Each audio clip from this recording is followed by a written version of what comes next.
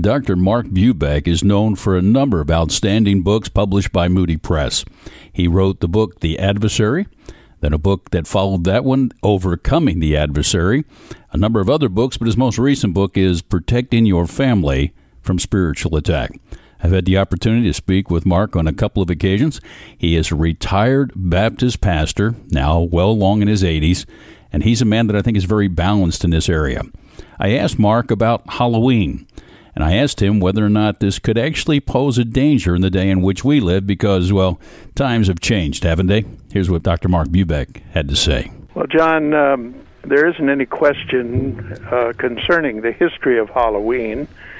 It goes back as much as 2,000 years, really. The Celtic people and their priests called Druids were those who seemed to set aside this time of the year as a special time where spirits of the dead plus demons were very active.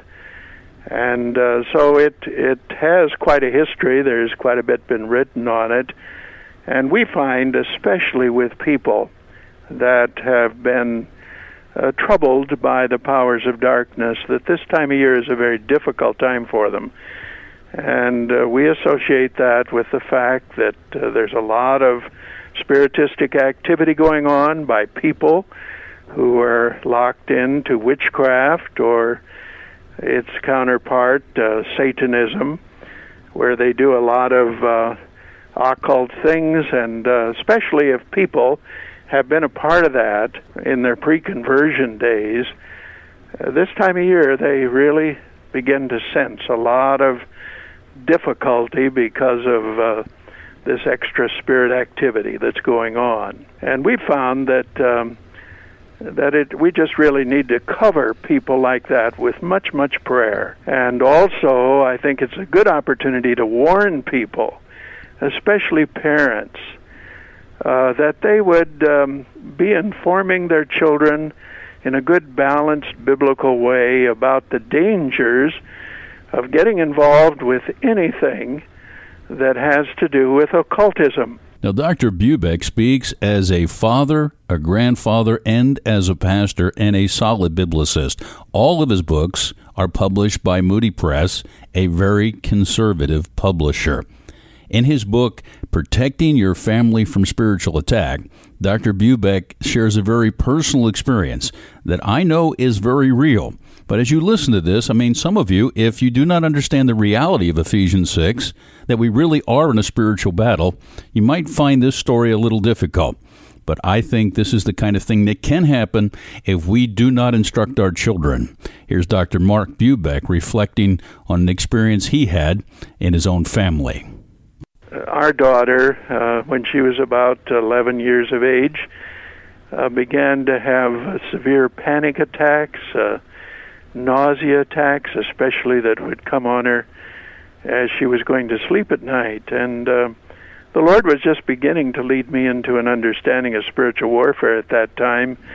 And I could pray over her and just cover her with the protection of Christ, and she would be immediately relieved. But as time went on, we had to do a little more serious confrontation to break that. But in the process of time, she told me that she had engaged in playing with a Ouija board on one or two occasions at a slumber party of Christian kids. And then also they had experimented with little seances and levitation. And just that much can open a person's life to some real harassment from the kingdom of darkness.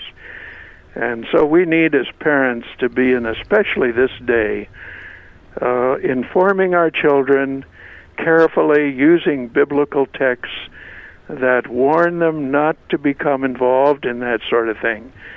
And then if parents don't tell them, who's going to?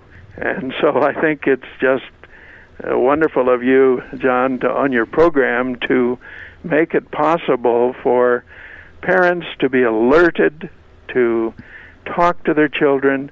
Now, I'm going to be real honest with you. I've started talking about Halloween many years ago, and when I did, I'll tell you what, we came under attack. And I say we, I'm talking about the Nieder family, and we're still paying a price, I believe, for that attack. God is more than able, but I would certainly very much covet your prayers as we stand on truth, as we demonstrate that the Scriptures make it clear that we're to hate evil, not delight in it. We're to be imitators of God. We are told, be imitators of God, therefore, as dearly loved children, to be transformed by the Word of God, not conform to this world. We are to protect weaker brothers and sisters, not cause them to stumble. And I'll tell you what, when it comes to Halloween, it can be a bridge that children will cross into dabbling in the occult. I've seen it happen. And we are to distance ourselves from evil, are we not? It says, have nothing to do with the fruitless deeds of darkness, but rather expose them. Ephesians chapter 5 and verse 11. I went on to ask Dr. Mark Bubeck what parents could do in order to counter the dark influence of Halloween. I would suggest that they read to them, for example, from Deuteronomy chapter 18, where God just forbids anything to do with spiritism and sorcery and divination and witchcraft and spell casting. All of that belongs to the world of darkness. And then, of course, the counter passage in the New Testament that is so very helpful is what Paul said to the Ephesians in the 5th chapter, beginning with verse 8 through about verse 17, where Paul reminds us that we were once darkness, but now we are light in the Lord.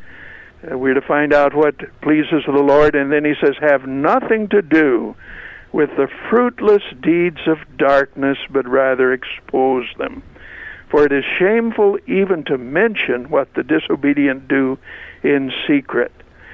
And then goes on in that passage to remind us that Christians are to avoid anything and everything that has to do with spiritism, fear-producing activities that harm and hurt our children. Our children are grown now, but when they were younger, we did our best to provide alternatives to Halloween. We would not simply take away Halloween, but we thought we would replace it with something that was wholesome and a lot of fun. Keep in mind, we do not have to apologize for honoring our God. And there is a difficult reality that we absolutely must face, and that is our world is getting spiritually darker at every turn.